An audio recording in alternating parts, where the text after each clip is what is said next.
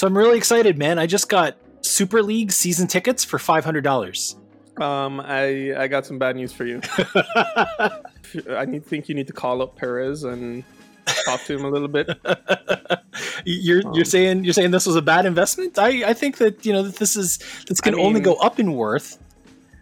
You might have to wait like another decade for those tickets to come good. Was it ever going to be a good idea? Like, how did this thing get so far down the road that they then decided at the last minute, no, we shouldn't do this? It's wild to me because as I hear the stories of backtracking of teams pulling out, and where you hear them going like certain teams which are like, well, we really didn't want to do it, but we went in because all the other ones were doing it and we didn't want to feel left behind. And you just sort of like shake your head and you're like, didn't your parents teach you better? Clearly not. Welcome to wherever you are. My name is Ryan McNeil in Toronto, Canada. You are listening to episode 260 of The Matinee Cast. It's a movie-loving podcast of my movie-loving website, thematinee.ca, your home for cinematic passion and perspective. Keeping this podcast going has meant a lot to me over the last year and change. I've been able to keep connected with guests and listeners during a time where we've all been thrown into such chaos. I've tacked into the wind of changing release patterns for the sorts of films we usually discuss, or even lack of releases in the middle chunk of last year. And it's allowed me a small measure of normalcy and productivity during a very uncertain personal stretch of my life. In a weird and unexpected way, publishing these episodes into my feed like clockwork every 2 weeks has been a boost to the system and a source of personal pride. So when I got to this spot in the calendar and wasn't sure if I'd be able to post, I thought for a second about taking a seat on the bench for a bit. But instead, I've reached out to a dear friend for a little bit of podcasting foolishness today to keep the momentum going. He's had a pretty wild few months himself and is the king of podcasting foolishness. I've got my Midtown neighbor back on the hot seat today, Big Daddy over at the Unnamed Movie Podcast. Andrew Robinson is back. How are you, man?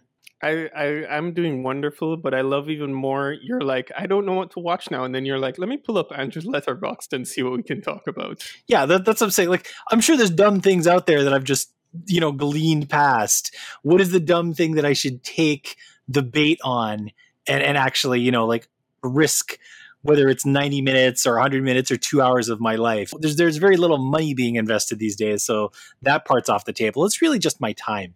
And I mean, of the things, I feel like time is something you have much of right now. Yeah, really. It's the only thing I have a lot of right this second. A quick note off the top of the show. As this weird year continues, I can use a little bit of help steering this podcast forward. Relax. I'm not asking for money or launching a Patreon. What I am seeking is both titles to talk about and guests to talk with. So if you come across something coming up on demand and think this would make for a good matinee cast and you want to drop by and talk about it, drop me a note and hopefully we can work something out. And hey, if you're worried that you've never done a podcast or you haven't done all that many, I have a big old cluster of those sorts of guests at the beginning of the year and they all turned out great. So get in touch. I'd be happy to sit down and talk about some new movies. As we mentioned earlier, we are doing this episode on the fly. We're doing it on kind of short rest. So we're going to spare Mr. Robinson another round of Know Your Enemy, which is also good for me because I think you're into a new round of questions and that just basically saves me homework. What we are going to begin with is just to kind of like warm up, talk about what we've been watching lately. Mr. Robinson, you have far less time on your hands, but in between Premier League games and new parenthood, what have you been watching lately? Oh, by the way, I've turned parenthood into moviehood as I just sit by and watch movies with Noah while I feed him. I'm just like, I mean that's great multitasking. That clearly shows that you have priorities. I consider it me attempting to begin his education. In that way that all of us kind of pretend to think our children will love the movies we love. We're going to have a conversation about that someday, I'm sure. I can lie to myself right now, and that's what I've been doing. So totally. But what I've been watching, let me talk about the movie I actually watched yesterday, which I popped up randomly. And yesterday was a day of movies in which I started out being like, oh, I think I know what this movie's going to be, and then it's completely not. I watched... to pick a movie, the 2017 Korean film A Taxi Driver with Sang Kang-ho, where he is quote unquote a taxi driver. It's a story about the 1980s in Korea, and apparently there was a province, a city by the name of Gwangju, which was under military occupation. and lots of bad things were happening in that town. Information wasn't coming out. A journalist from out of town comes in and says, I need to get to that town, and he gets in the car of Sang Kang-ho's taxi. He plays a father who's trying to get by. He's a widower. And it's just one of these stories where, like, it starts out where Sang Kang-ho is this, like, laissez-faire, like, he's struggling, but he's, like, a fun guy. You can see his negatives towards protests, and let's call them the youth. As he's like, these children don't know what they're fighting about. Like, this country is great. Like, the way I like to think of it is he comes off, if we were to put it in Western words, he comes out very Republican. Gotcha. And and then he goes literally on this journey with this journalist into this town that's literally cut off from his country, and all these awful things are happening, and it just goes from there. This is what I've been watching. Where'd you find it? It's like, it's on Prime right now. Is that where you watched it? Yeah, I watched it on Prime. Okay. I'm not familiar with Jang Hoon as a director, but I mean, the story and what I'm seeing of it certainly look interesting. It's funny because it's listed as a drama, but like, looking at that image on the poster, it seems like it's a romp. That's kind of what I was expecting. I was like, oh, like, even if there are, like, serious things going on in here, he will be like a Deadpool-esque kind of guy who's just, like, running around and, like, making jokes at the whole matter, and like, tricking his way into situations and out of situations, rather than being like, oh my god, I'm now sad all this time. Right. I've read some articles talking about Korean cinema, and as someone who loves watching Korean movies, but at the same time, I feel I've only seen, like, a small subsection of Korean movies, which are just, like, the violent revenge action movies that I love. Right. I saw, like, I occasionally will see these articles pop up, which are like, you like Korean movies? Why not watch some of these? Like, pointing to some other, like, zany comedies or dramas that have come out of there. And this was one of those movies. And I'm like, yeah, I like that guy, Sang Kang-ho. He was in Parasite and all the other stuff I like. I mean, one of those things that I think about, what, like, when you mention it that way, is, you know, when we find ourselves latching on to the cinema of a particular nation. Like, for a long time there, I had a real affinity for movies out of Spain, and I still do. I shouldn't use it in the past tense. I still do. We end up seeing, like, the biggest ones that make it to the international market. There are probably hundreds and hundreds and hundreds of films from any given country that we've never seen and never heard of. Yeah, I mean, it brings me back to something I mentioned on Twitter the other day. I've been revisiting Cowboy Bebop, which, I mean, it's an anime, but it's one of the more popular animes to come out in the 2000s, late 90s. I don't know if you've heard of it. I've heard of it, but I've never seen it. Right. Like, it was one of the first animes I saw, right? And, like, it's a banger, right? It is just pure joy and lovely and amazing. But it was at that point in time, before the internet and before the way films and anime and all these things are distributed, where basically the best of the best of the best of the best has to trickle out of the country to then someone on the West, like, say, a Cartoon Network or your local station, buys the rights to it, gets the dub, and then plays it for you. And then you're like, you think all anime is great because you just saw this one really great one that they picked out for you. Yeah. And then now in 2020, where, like, I sign up for a Funimation or a Crunchyroll, and I'm, like, watching random things, and I'm like, oh wait, no, they have bad animes, just like how the West has bad TV shows. Yeah, exactly. Why didn't someone warn me? Yeah, you know, Taxi Driver, it certainly seems interesting. I'll give it a look. So Hot Docs is going on right now, and if I had my ducks more in a row, I would have gone a little bit deeper into Hot Docs, but I think I'm only going to have time for 3 or 4 movies this year. But I did catch one of them this week on opening night on Thursday. I caught this documentary called Portrayal, directed by Billy Mintz, which is about this dude who's actually part of the crew. So it kind of seems like it's his documentary, even though it's not. I think he's a cameraman or he's a producer, but this guy named Roman, who his deceased grandfather was a visual artist. He's mid-20s, I'd say. And all around his family home are all these paintings that his grandfather did. And they're gorgeous. Like they are professional quality paintings. They're not just, like somebody's grandfather really liked to do, that kind of art. You know the kind of work I'm talking about.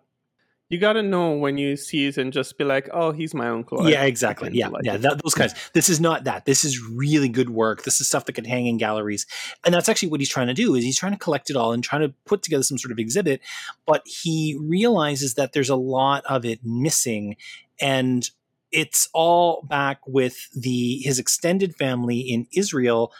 And this leads down this road of his grandfather had an arrangement with another local artist to basically produce work for him, which is turned into this family secret because a great number of this grandfather's work is just gone. Like this other guy has it. This other guy didn't ever give it back or didn't ever give him credit. He just has all of these pieces, and the family has treated it like this dirty little secret. So it's, on the one hand, first of all, it's a look into this family coming to a moment of truth with, this dirty secret in their history, and why they never talk about it, what kind of pain it brings up, what kind of memories it brings up for this grandson, his mother, the daughter, and also like the wife. The grandmother is still alive.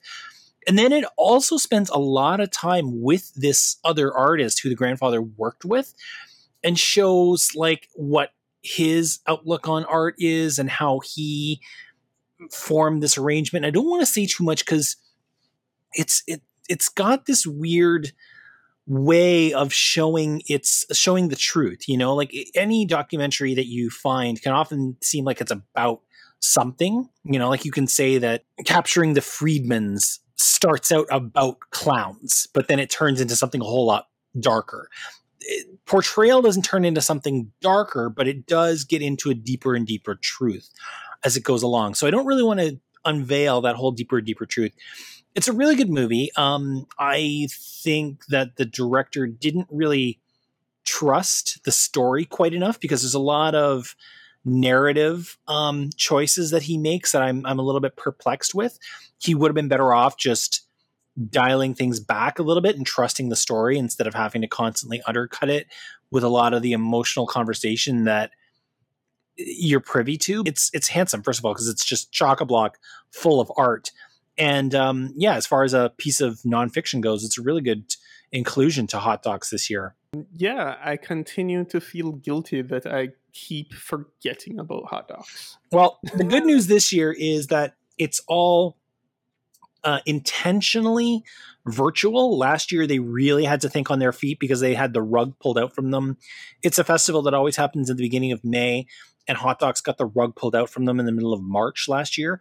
This year, because they had a whole year to kind of think about how they were going to attack this, they've gone completely virtual. So I'll include a link in the show notes. If people are interested, especially in Canada, I don't know how their geo-blocking is working to anybody who's listening outside of Canada, you can get digital tickets for these movies and watch them from the comfort of your couch. And there's a lot of cool stuff this year. There's a doc about Sesame Street. There's a doc that Questlove did about like this iconic Summer of Soul. So Andrew, if you're, if you got some time this week and you're curious, rather than needing to go down to Bloor and Bathurst and stand in a line this year, you can get Noah and introduce him to the wild world of nonfiction from the comfort of the couch. But we have a larger film to talk about today, and it's a little bit of a different selection for us. Come on back right after this quick break. We're going to talk about Nobody right after this. Baby, you understand me now. If sometimes you see that I'm mad,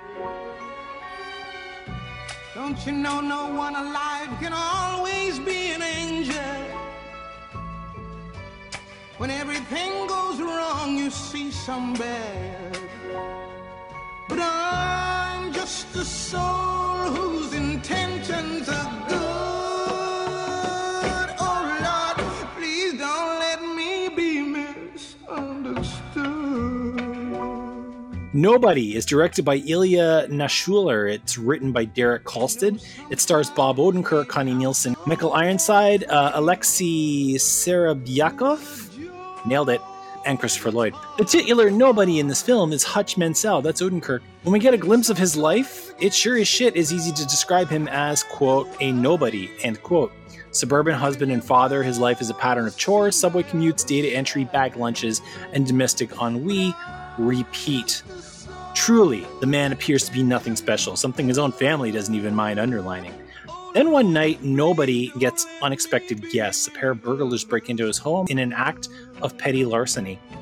When Hutch doesn't exactly stand his ground, assumptions about what sort of man he really is start to swirl. But you know what they say, what happens when you assume. The invasion opens a door to a past Hutch thought he had packed away and leads him down a dark road to a criminal underbelly of society. The joke, though, is on us, and also on the criminals, because the line between nobody and somebody is a thin one, and it doesn't take very much to cross it. Nobody isn't the sort of film we normally talk about on this show. Not to suggest that this film or its ilk is bad, necessarily, just that it's not what we normally get into on this space. It is what it is. Something quick, fun, and flashy with lots of things going boom and punchy lines delivered by somebody with cool confidence. It's a format that has centered everyone from Keanu Reeves to Charlize Theron in recent years. Perhaps I tend to overlook such films on this podcast due to uncertainty of placement and the cinematic landscape. So a pop quiz hotshot, what is the inherent value of these sorts of stories? To take us back a moment, right? First of all, I think you truly have a problem with the name Hutch. Right? I think that's what was messing you up. But taking it back, I've been thinking a lot on this, and I'm going to talk about something that I don't know that much about, but I've been listening to people talk about for many years, and via other podcasts and other YouTube channels that I listen to, I listen to them primarily about some sort of media I enjoy, whether it be video games or movies or television. But these guys also happen to be in love with a thing that I fell out of love when I became older than 8 years old, and that's wrestling. Oh God! Right. Danger I Will have Robinson. no knowledge. I have no knowledge of what modern wrestling really is, or anything of the sort. However, there's a weird part of me that like listening to these people talk about wrestling and talk about how they view wrestling now as adults watching it. Because in my head, I've always been like, I can't watch that, but as I hear their viewpoints of listening to them talk about wrestling and these storylines generated through action, I think more and more about how movies have taken that concept and brought it into not taken the concept, but maybe they both came from the same origins of their own. But because wrestling is so, I guess primal is the word you'd want to use, where they have nothing else, right? You really just have like a couple lines of like an entry, and then there are the fights, right. While movies have all of their dialogue scenes, and people will watch bad action movies and say, oh, they talk too much, right? There's something I pay more and more attention to as I watch fight scenes in movies, and I think more and more about the narrative told via fight scenes, right? And there's some movies that spend a lot more time kind of nailing down that concept really well. Whether it is that they're attempting to make their story be told, or at least telling us about their characters through action, whether it is a movie like Nobody, which tells us about the kind of person he is when he does turn on, and also when he doesn't, right? You talk about the scene when he has the robbery and he doesn't act. Yeah. Right? And even though the movie takes its time to explain it in its own dialogue moments, you then see the opposite of it, say, on the bus ride, right, which has been in all of the marketing. The bus scene in which he does act, where you start to see who this person is, right? And this is inherently where I find the value of these movies, right? Especially the good ones, let's say. Like there are bad movies, straight up, full stop, underlined and italicized, right? But the good action movies, they spend the time to generate action scenes and choreography in ways that aren't necessarily just cathartic fun to see people get punched in the face, but also ways of telling us who these people are, right? And that's the value of how Nobody is set up to me. I think for me, one of the things I appreciate about films like Nobody, and there are, it's not, Nobody is in no way a singular movie. I think people can kind of already understand that by the way we're talking about it. And if you've seen anything of its trailer or its marketing, we're probably going to mention some movies of its ilk as we go along, but it's not exactly something that's a rare and precious snowflake. But what I like about these kinds of movies is, at the very least, they provide some fun and some entertainment that's not too brainless. Like, don't get me wrong, I enjoy stupidity as much as the next person, but there comes a point where, you suggested a film in between acts, like you were talking about Mortal Kombat, and I'm like, no, I already know I'm not going to have fun with that. This is something I know I'm going to have fun with, but at the same time is not part of a larger property. Like, everything these days kind of seems like it's some sort of property, whether it's a game or a comic book or a book or something like that. We do need some of these more singular stories, even if they become franchises unto themselves, where a person doesn't have to come in steeped with a whole lot of lore to understand what's going on. So it's in a way, like, first of all, it's a movie for grown-ups. Like, this isn't exactly a movie I'd say for kids. And it's a movie that, like you say, wants to talk about character through its action beats. It doesn't want to be just nameless, faceless drones that are kicking the ass out of each other. It wants the heavies and the people around the heavies to make their character known by the way they fight, or don't fight sometimes. So are you telling me that there's no chance for Odenkirk and Keanu Reeves to walk past each other at some time? I would not be surprised if one day we see Hutch versus Wick. If these two, I don't know if they come from the same studio or not, or if these studios want to get together Roger Rabbit style and make that happen. But I totally believe that, one, I totally believe that could and would happen. And two, I certainly believe that I would be there for it. Especially if there's a scene in the library. Right? Oh, absolutely. There needs to be more fights in libraries. That's my note to Hollywood. I feel like this movie is a film that benefits from a Bob Odenkirk type, because it leans into Bob Odenkirk's strengths, right? Like, as much as he is a action man of this movie, who is doing all of the punching, and they've done all of the fun action in making it this fluidness, which you mentioned the director's name, but I don't know if you have any relationship with him, but this is the guy who brought us Hardcore Henry a few years before. I don't know if you ever saw that film. Nope. That was the infamous one-shot first-person perspective action movie. Oh, yeah, I remember that. No thanks. Go on. The most video game a movie has ever been, right? It's insane. And this movie feels like if that guy saw John Wick and said, I have a thought, and he kind of just went with it. The action scenes are fun. I love how they play the comedy in this movie. Mm-hmm. There is one man who plays Mr. Odenkirk's father. Yeah. Who, I don't know if we want to throw that away, but oh my goodness, his presence is a joke, and the way his scenes play out are the best. We'll get to him. Like, we cannot talk about this movie without talking about him. I might throw a little bit of a spoiler warning, because I want to talk about him, and I want to talk about somebody who begins as a voice and then shows up as a person. It's crazy, because on the one hand, I do believe this movie would work with a lot of different actors in the lead as Hutch. But you're right to say that Odenkirk brings that little extra something. If anybody, I feel like Odenkirk, he's really learned a great deal of what he's capable of from Better Call Saul. Like, when he showed up in Breaking Bad, he was doing one thing all the time. He was doing that shiesty lawyer thing all the time. And it was always awesome. It was always funny. He delivered lines the way that only Odenkirk can deliver lines. But when the spinoff arrived and it was like, okay, how are we going to frame 5 or 6 seasons of television around a character where we know how they end and make it interesting? It presented a new challenge to everybody, including Odenkirk. And there's a lot of moments where Odenkirk, he doesn't have to do nearly the action that he does. Like, I don't think he's ever like raised a hand.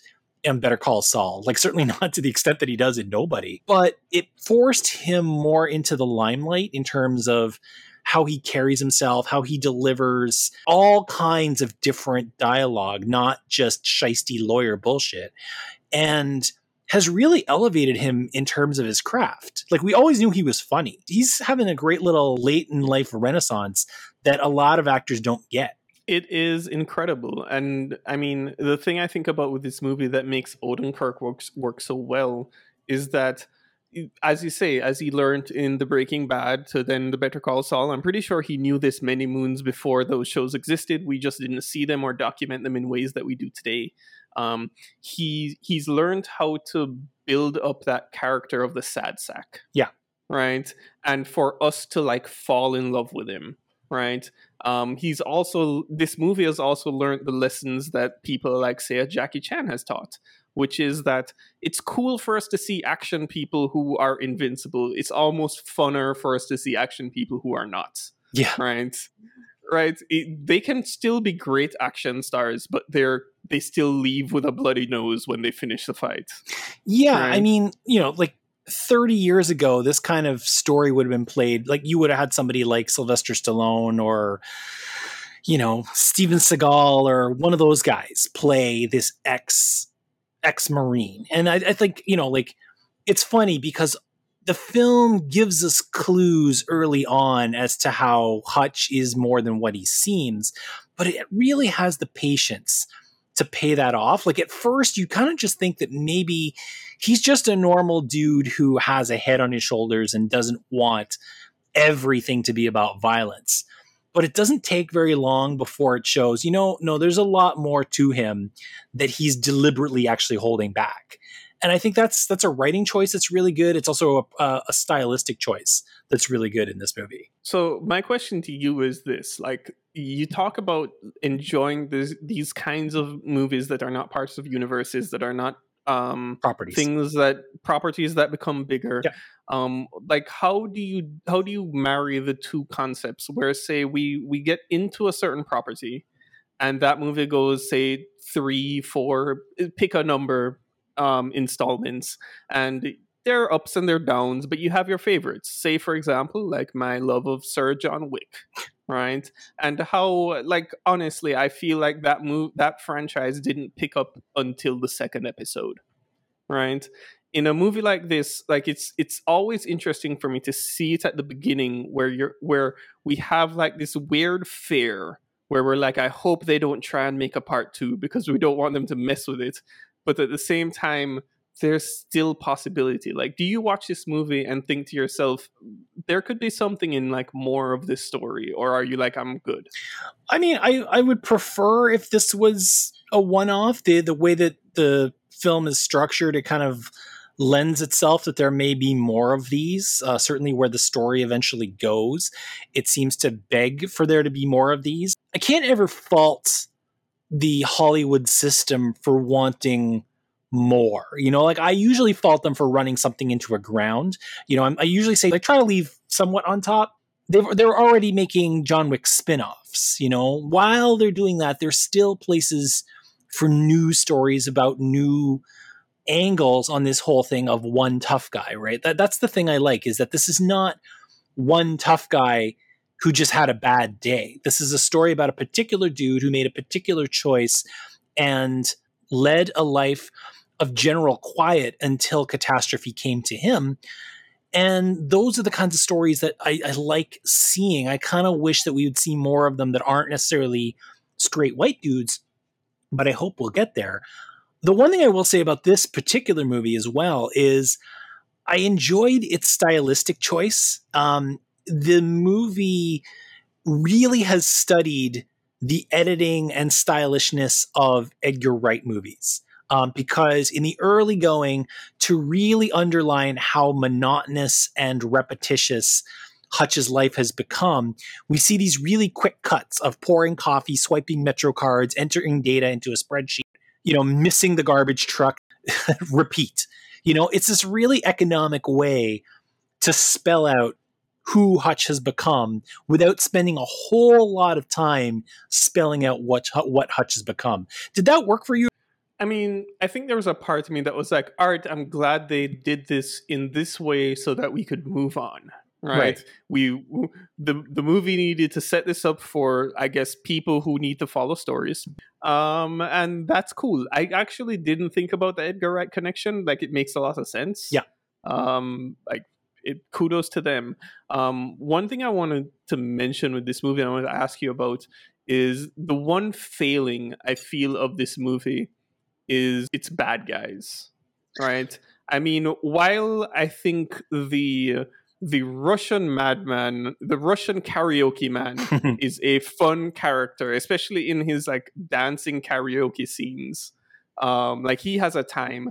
There is like a slew of just almost like gray splotches that are the enemies that come at you in this movie that I felt was just probably the weakest thing about this movie. They're there in the same way that like the Crazy 88 are there in Kill Bill.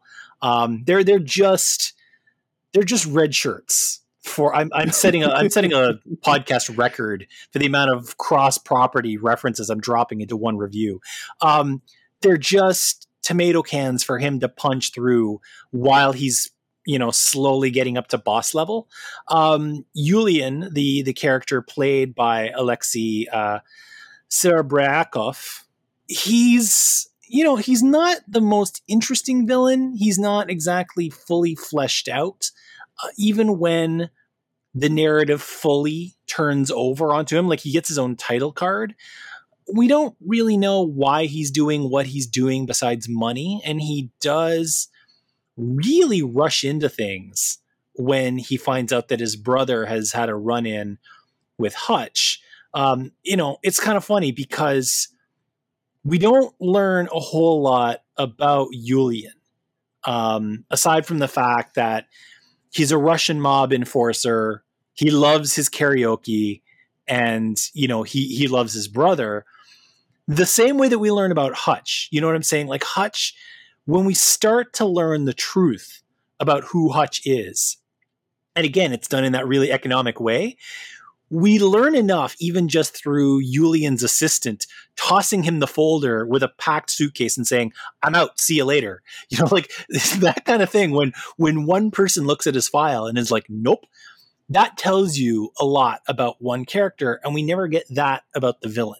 I mean, I wonder, and I think they spend so much time telling us about Odenkirk's character, not just in those scenes, but even through the action. Like, the closest we get to that with Russian Badman, Yulian, is he sings karaoke. He like murders a fool randomly because someone made a joke at him, and I guess he crosses the street without looking and he doesn't die. Yeah, just through dumb luck. Like, No, he knows he won't die. Those people know not to hit him. Right. Yeah, when you get into a movie like this, a lot of times it is only as interesting as its villain. But I think what that's made up for is the fact that, like you say, we're fixated on the hero through the action. So maybe if they make more of these, we'll have a more interesting villain, but the first time around, it's not what it's out there to do. I think the funny thing for me is when I look at this movie, the one real failing that I have to circle is that it really doesn't do right by Connie Nielsen. She plays Rebecca, and who is Hutch's wife. And we know that their marriage has gone really, really cold. There are pillows in between them when they sleep. And I mean like a wall of pillows.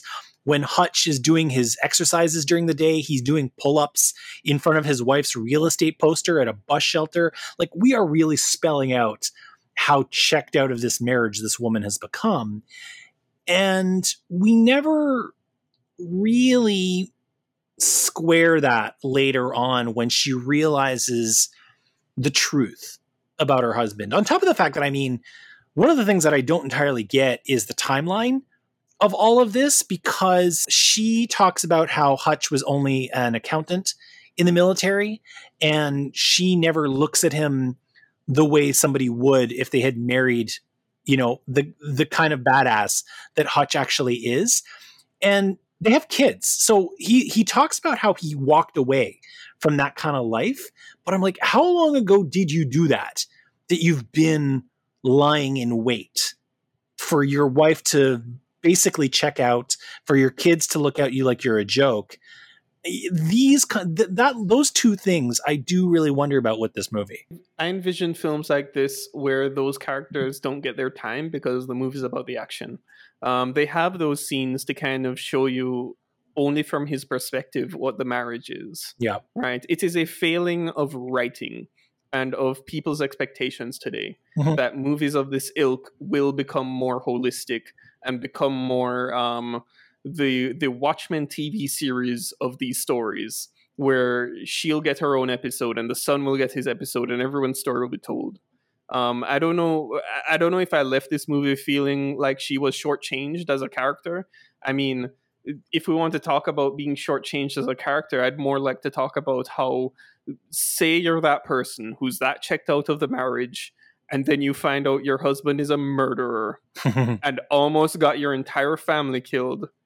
Are you having that ending scene that you have with your husband? These movies don't make sense, no. Right? So I'm not gonna take this movie up on it to be like, why didn't Connie get like a whole thing? This is true. I guess I just wanted one more conversation. Like, Connie gets crumbs. Connie gets the crumbs of taking those pillows away, and presumably they hit it when she kind of realizes that her husband is tougher than she thinks.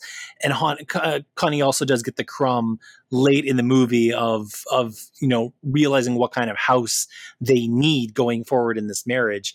But it's just one of those things that I feel in 2021, these are the sorts of greater ways we should be approaching these kinds of characters in a movie like this.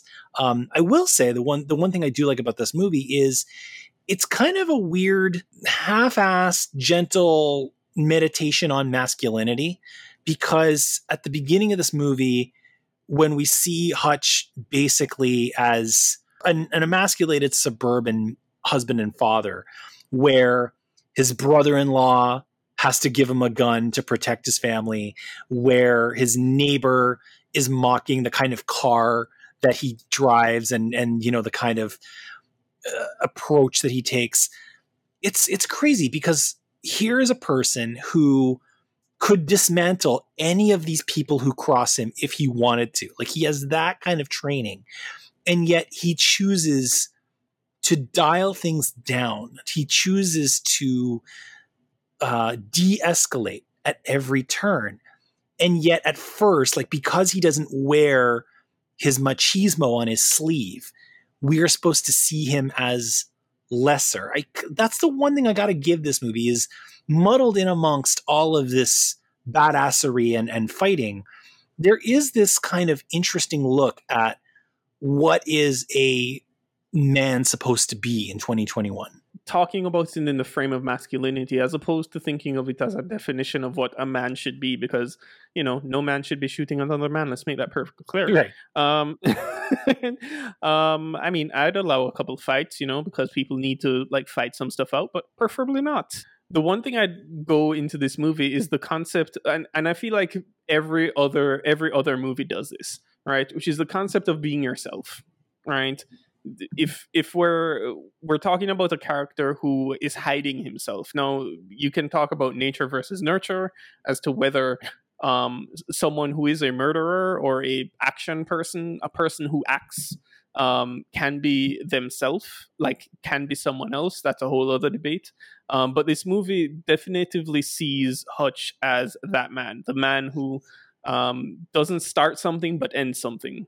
Right, the man who is confident and knows how to get to the end point when he has to get there. But throughout the first half of the movie, he keeps that to himself, and the world punishes him for it. Right, whether it's at his job, whether it's at his marriage, and then literally he turns that switch, and then boom, as far as we know, a third child is made. Right, the job sorts itself out in its own way, and everything, even his friends show up for reasons, right? And everything in life just seems perfect again, even though it's a little hard going through it. So it's the telling of self rather than masculinity in my mind. But yeah, I mean, it is the telling of self. Like you could easily, you know, I mentioned Charlize Theron in the beginning of this movie, and you could easily cast a woman into this as well, and have it as, you know, a former female Marine who's in this kind of life. But I feel like it does something a little bit different when you see other guys inserting themselves into a man's life and making jokes about what he takes for lunch every day and what kind of car he drives and whether or not they would have, you know, got into a fight. It kind of reminds me of, you hear, you know, like you'll be at the bar, or you'll be among friends of friends, and you'll hear people talking about like how badass they would be. You know, oh, if this happened to me, I would have done this and this and this. It's like, you know, dude, you have no idea what you're capable of until you're in it. And you know, video games have really kind of made you believe that you're more of a badass than you actually are. And then you have people who are trained to no end, like Hutch, who are like, you know what? I know that the best thing for me to do right now is not hit this person because it's just going to go very badly. And yet, if a person makes that choice without having to explain themselves to somebody else, we somehow see them, especially when it's a man, as lesser. You know, if a guy chooses not to drive a muscle car, he is lesser. If a guy wears pink sneakers, he is lesser in the eyes of some other men, usually. I mean, the one question I do have as well is, you know, I mentioned earlier on in this review about de-escalation. There's more than one occasion in this movie where Hutch walks away from a conflict, or Hutch he doesn't invite the conflict. He just kind of waits for it to come. There's the moment on the bus where he actually talks about when one door closes, another door opens. Please open that door. And then there's another moment later on where he's waiting outside of Julian's club at the wheel of that Mustang, and he's actually got his fingers crossed. And I kind of wondered, like, in that moment, are his fingers crossed because he wants them to come at him, or are those fingers crossed because he's like, let this be the end of it, please? I mean, in this movie, I think it's that he wants them to come at him. It's weird. Like, it's probably my one one of my hangups about the character itself. Like, if we're talking about this in the case of like the typical action hero who is good, who is a good person, right? Who is somebody who does what is morally good. Like, he is like, it's obvious that Hutch is repressed and he is looking for an outlet. Yeah. And he's looking for that guy to walk in and say something to him. Like, even that bus scene, like they're like, as much as those people were assholes. Yeah. Like, he knew, and we know that he didn't need to do that. Right. Yeah. Right. Almost like he knows that he didn't need to go as far as he did, but he did. He needed an outlet, and he had to punch someone in the face. He just happened to punch the wrong someone in the face. Yeah. I mean, that's the thing, is I don't know how those two things marry up. How this movie wants to be about, you know, challenging the perceptions of what is and is not manly, while at the same time waiting for a fight to find you. Because that's if anything, this guy has spent years deliberately avoiding the fight. And it's not like he just finally gets pushed too far. He finds these things completely by accident. And I mean, absolutely by accident, just because he can't look under the couch for a bracelet. You know, it's the whole reason why all of this gets set in motion. I want to hit people up with a spoiler flag right now. There's a couple things that happen towards the end that I want to talk about. So if you are interested in this movie and you don't want to know about a couple surprises, take this warning now and zero out. But if you want to stick around, the first thing I want to talk about is there are two supporting characters in this movie who are just absolute delights in how they turn up and who they turn out to be. You mentioned earlier his father, played in this movie by Christopher Lloyd. Doc Brown. Sweet Jesus, Christopher Lloyd in this movie. There's a part of me that when you see this movie and you see him show up, you're like, oh, someone called you up and you sat in a chair and everyone told you you don't have to do much. Yeah. But he has his moments, right? And it is glorious. Like the shotgun under the blanket. Yeah. Oh, my friend. Yeah. And then when Ghost Dog shows up, Oh boy. So hang on. And We got to take this one at a time because there's a lot there. Christopher Lloyd. I mean, like you say, like it's great when he plays the dad. Like I thought it was just going to be that one little cameo. Hutch comes in to get the gun and pilfers his old man's FBI badge because his old man is half there at the best of times, and he's not going to notice this shit going missing from his room. But then when the bad guys come calling on him, and it's just a look, like he doesn't even move his head, he just casts his eyes to the left. You're in that moment, you're like, oh shit, like it's about to start. And then he turns into this like Gran Torino-esque bad old man with a shotgun in the last act of this movie, and it's wonderful. do you think we should like put a counter in this podcast as to how many movies outside with this we mentioned? I'll tally it up. I'll put it in the show notes. I'll run a little counts because I am going off on more tangents than usual, I will admit. Because there are two you've mentioned that I'm pretty sure you don't know are movies. That's entirely possible. Okay, so then you already touched on Ghost Dog. Yeah, we hear him as a voice through the early parts of this movie, and eventually he needs to show up because Hutch just gets himself in too deep, and he needs all the backup he can get. So in walks the RZA as basically his old army buddy to help him out in the final stand of this movie. Did you know that it was going to be the RZA? I mean, I knew when I heard the voice. Okay. Right? I knew who he was. Wu-Tang Clan. That sequence at the end, though, like, it's okay, but his, like, triple headshot, it is. Yes. That, in a theater, that would have got a cheer. Yeah. I will admit, this is probably one of the first movies I'm sad that I didn't get to see in a theater. Dumb action movies are the best. Yes. And then speaking of these payoffs that are kind of spoilery, we build towards this final standoff in the factory that he bought, from Michael Ironside with just a bag full of gold, where his father-in-law tells Hutch's brother-in-law, he's like, yeah, this sale is done. That's it. You're out. I did like that. This sequence, it turns into, depending on your age, either a Home Alone sequence or a Skyfall sequence of a just complete shootout smackdown amongst a whole bunch of booby traps. Oh, I'm sorry. When people saw Skyfall, were there people calling it Home Alone-esque? Oh, yes. I did not see that. I missed that boat. Oh, absolutely. Yeah. Yeah. Turning the house into a field of booby traps. That was the Home Alone callback. Yep. I'd just like to say, I agree. It's Home Alone-esque, this movie. It doesn't go on terribly long. It is what I expect it to be in this kind of movie. It involves just a whole bunch of red shirts getting killed, and these three guys being badasses that can't really be killed, and at the end only one of them is even shot. Like all three of them basically get through this scot-free, which you kind of expect at least one of them should go down. If there's a sequel, we're going to lose one.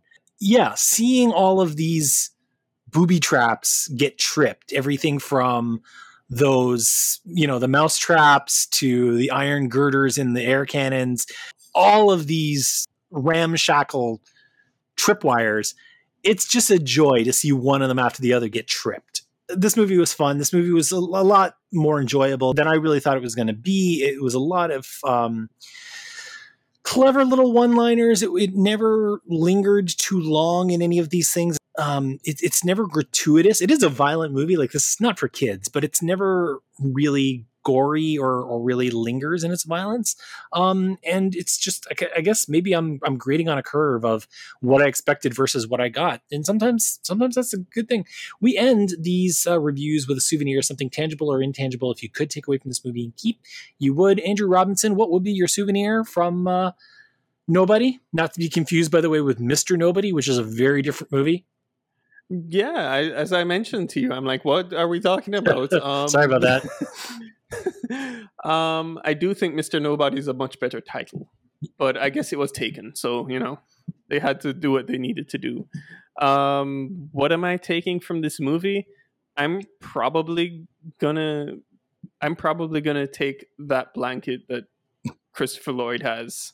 Like these days, like that's what I need. I need like a nice warm blanket to sit with. Okay. I mean, it looks cozy. Those old man chairs and those old man blankets. Sometimes they're meant for endurance, because they gotta hold up for a long time with the amount of use they get.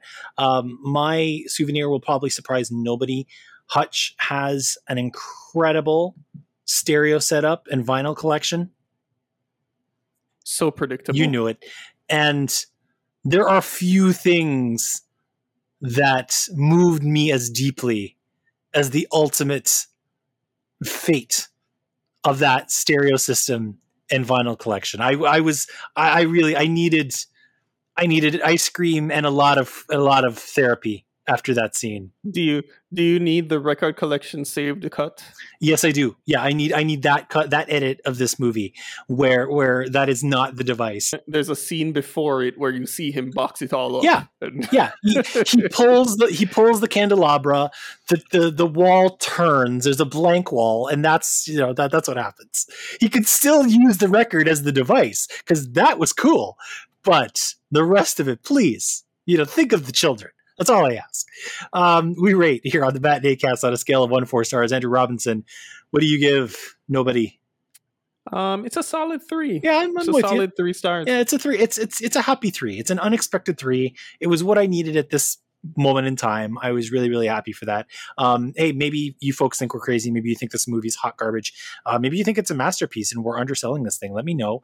We're not going to do another side on this episode just to kind of get this thing out into the world as quickly as we can and keep a line moving. But along with all of these, we've touched on a lot of other properties already through the course of this conversation. But if you could think of a companion movie to go along with this, what would you suggest people go on to? So, keeping in with the tradition of number 1, starting the day by talking about Korean movies. Number 2, an action movie in which somebody messes with the wrong man and finds out more. And number 3, a super violent movie. I'm going to talk about the 2010 film I Saw the Devil. Oh my God, yes, guy. Oh, that movie is so perfect. I've not watched it in a little bit. Maybe I'll put that on in the next couple of days. But basically, this man has been done wrong, and he is doing more wrong back. And it's a ridiculous revenge movie, because in most revenge movies, when you watch them, there's someone who has something done wrong, and then he just goes and murders the guy, and it's done. And it's about him getting to the murder.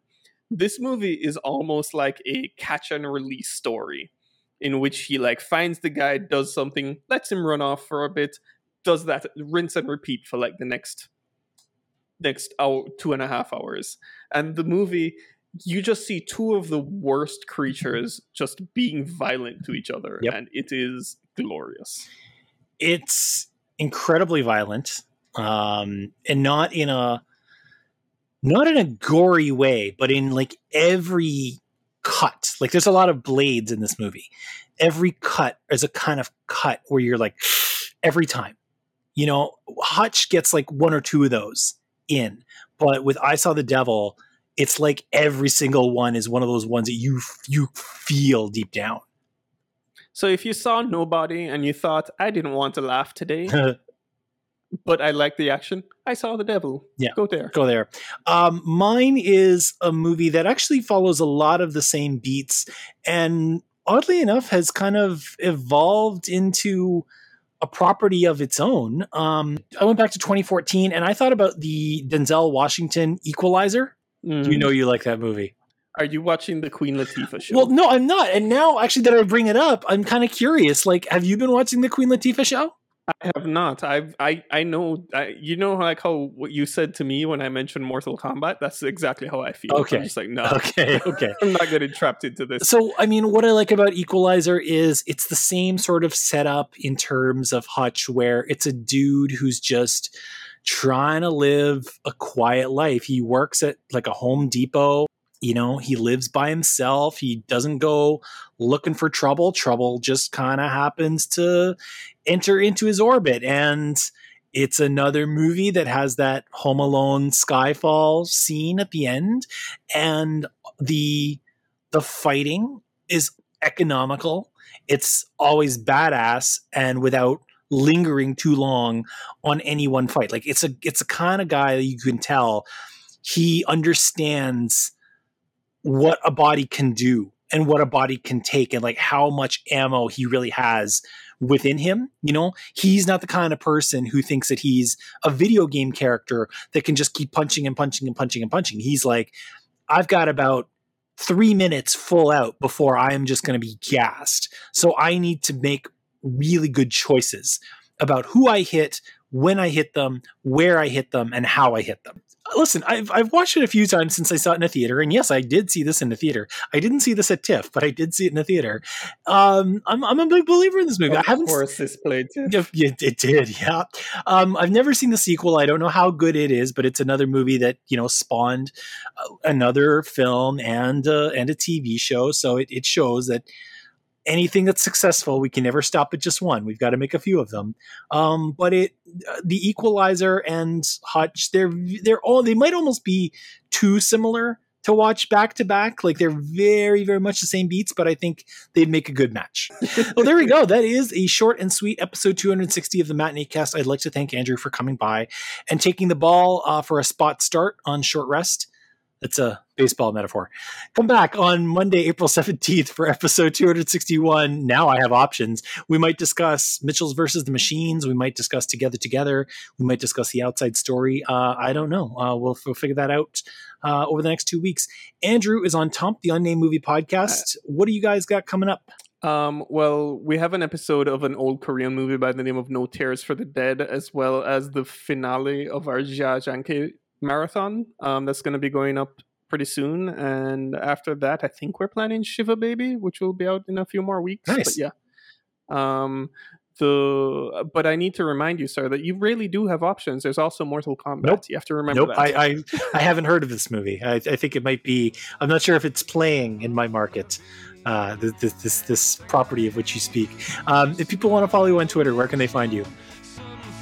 As always, I'm at G-Man Reviews, just posting GIFs of movies I'm watching at this point. That's pretty much what I'm doing too. It works out great. It's much more calming approach to Twitter. I'm much more serene. Remember when we used to get into Twitter fights with people? Yeah, that used to be something I did for fun. I don't understand that. You used to have hashtags about people being wrong. Yeah, what happened to that, Ryan? One day when things are a little bit calmer for me, I might just start some shit for fun. But right now there's just too much other shit that I can't start new shit. My site is thematinee.ca for more audio content. You can find back episodes by going to thematinee.ca/podcasting. You can also find them on Spotify, Pocket Casts, Google, Stitcher Radio, Apple Podcasts, TuneIn, Radio Public, CastBox, and Podchaser. If all of them give you a handy way to subscribe for free and get alerts when new episodes drop. If by any chance you get your podcast material somewhere that I did not mention, please let me know and I will put it there.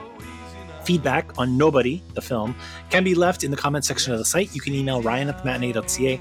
On Twitter, I am matinee_CA, and there's always Facebook, facebook.com/darkmatinee. Any final thoughts, Andrew Robinson? I wonder when I'll get to listen to the Matinee Cast on Quibi. Jerk. Funny, but jerk. For Andrew, I'm Ryan. We'll see you at the matinee.